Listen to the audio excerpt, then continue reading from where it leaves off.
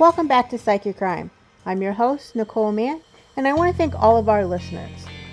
As always, if you want to show your support, give us a 5-star review on iTunes or whatever platform you listen to us on, and you can always show us some love by dropping by our Patreon page. The link will be below like always, or you can use Venmo if you would just like to give us a one-time donation. Anything would be appreciated. Now, this week, we're going to look into the Shergar Kidnapping. First, we need to look into the Northern Ireland conflict, or the Troubles. The Northern Ireland conflict was a 30-year bout of political violence, low-intensity armed conflict, and political deadlock within the 6 northeastern counties of Ireland that formed part of the United Kingdom of Great Britain and North Ireland. It was a complex conflict with multiple armed and political actors. It included an armed insurgency against the state by people of Catholic or nationalist population, principally waged by Provisional Irish Republican Army, or the IRA, though it also included other Republican factions with the aim of creating a united independent Ireland. Against the IRA were a range of state forces: the Royal Ulster Constabulary, or the RUC, the British Army, and a locally recruited army unit, the Ulster Defence Regiment, or the UDR. Another angle of the conflict was sectarian or communal violence between majority Unionists, or loyal Protestant people, and the minority Catholic population, which were strongly nationalists. This was manifested in intercommunal rioting, house burning, and expulsion of minorities from rival areas, as well as lethal violence, including shootings and bombings.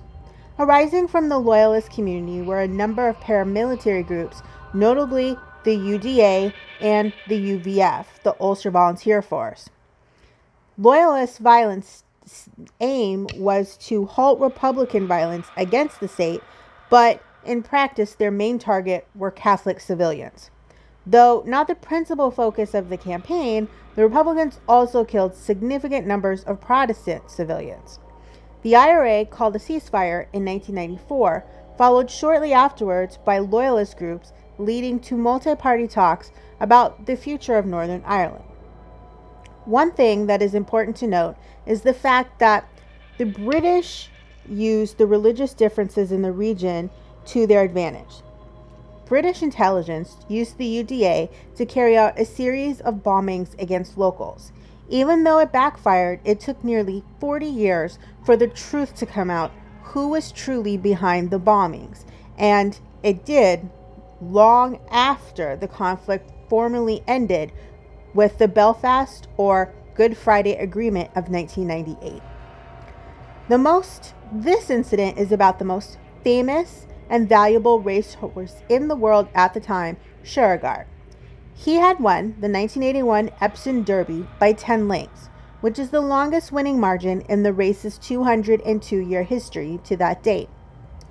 Following this triumph, he had 4 more major Derby wins and was named European Horse of the Year, which is much like getting a Triple Crown in the United States. When he retired after that first season, racehorse owners paid up to $120,000 for shares in his service as a stud horse, or a horse that impregnates other mares to create more champions. Eager to have horses from the storied bloodline, people eagerly bought it. The stallion had a white blaze mark on his face, or 4 white socks, or hooves, and a distinctive racing style of running with his tongue hanging out. He was a very gentle, calm, quiet, kind horse. He was owned by Aga Khan, a billionaire spiritual leader that mostly served what are called Ismaili Muslims. When he returned to Ireland after his first winning season, he was syndicated for $15 million between 34 people, each share being worth about $382,000. 6 of the shares were kept by Aga Khan. He was trained by Sir Michael Stout at Newmarket and was ridden by the choir boy, an angelic-looking 19-year-old jockey named Walter Swinburne. He now trains horses in Britain. During his first season, he covered 35 mares, with owners paying up to $80,000 a time for the privilege of having a colt or filly by Shergar. As his second season approached, Shergar was expected to cover or provide sperm for at least 55 mares throughout 1983. He was thought to have a long and distinguished stud career ahead of him.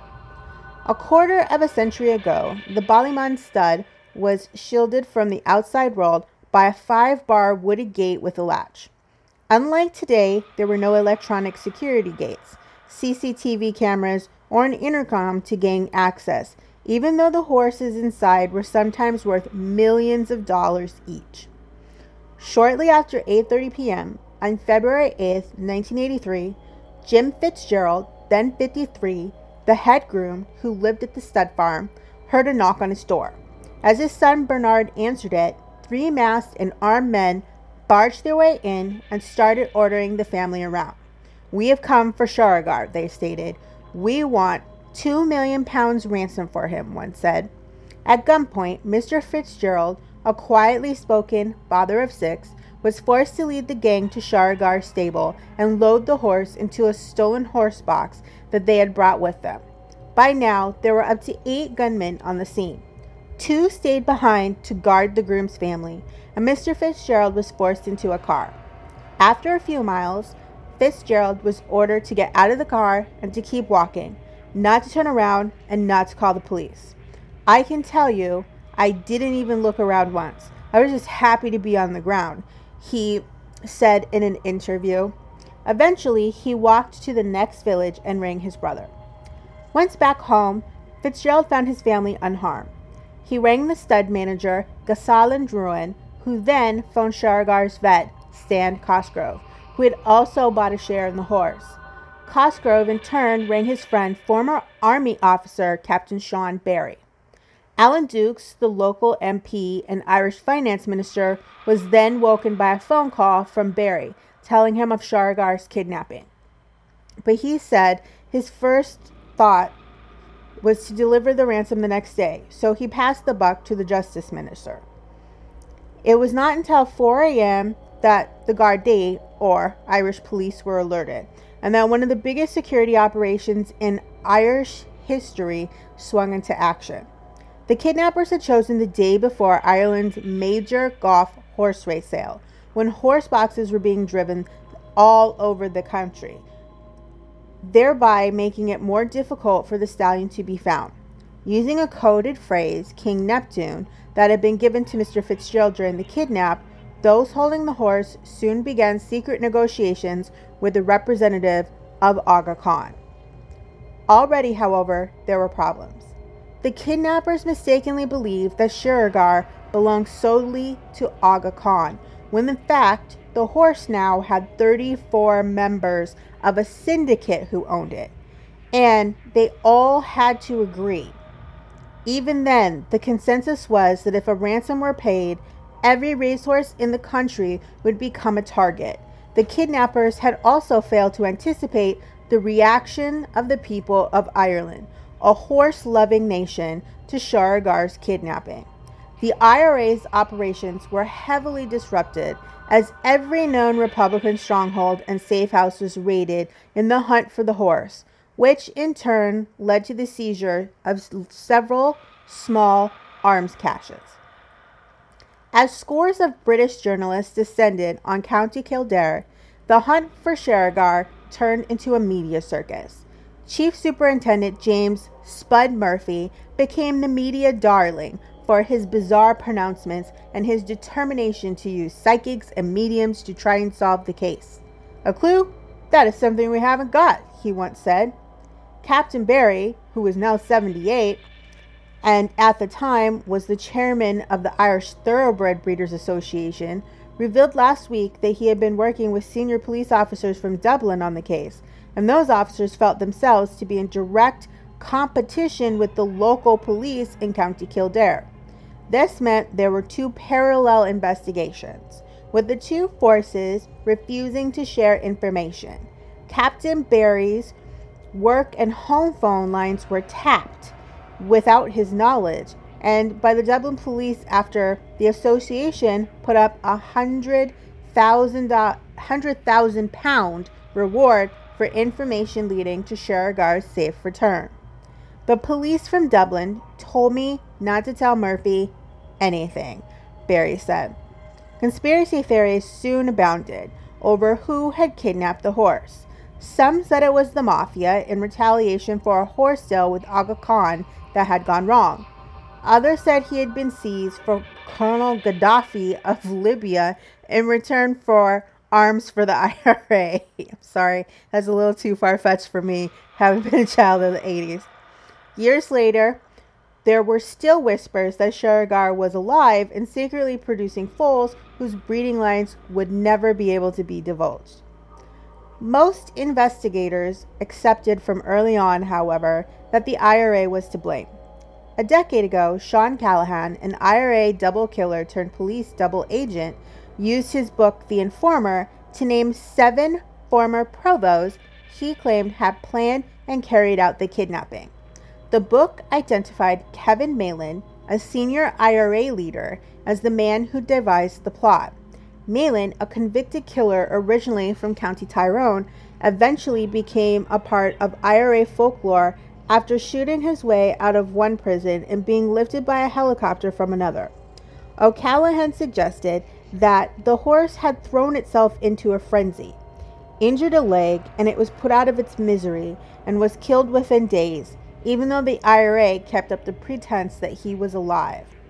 However, according to one impeccable source, a former IRA member who spoke through an intermediary, not even O'Callaghan would be able to know the full truth of Shergar's final hours because the gang was so embarrassed by what happened. The source, who was a close friend of one of the kidnappers, said the Army Council, the provost's ruling body, had sanctioned the kidnapping.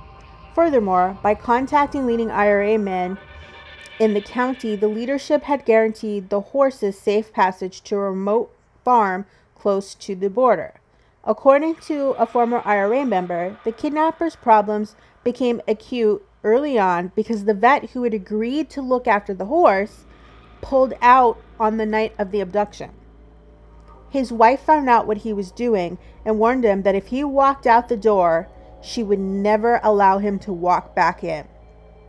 The Sunday Telegraph has been told that 4 days after Shergar was seized and following extensive stalling by Aga Khan's representative, the Army Council realized their equine property was worthless and told the gang to release the horse.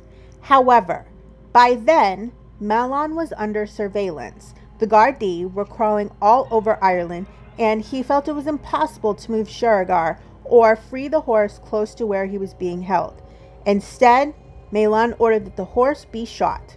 What happened next is not for the faint of hearted. Those who looked after and rode Shergar agree that he was a kind, gentle horse. But by the evening of the 4th day, distressed by his new surroundings, he was not badly injured.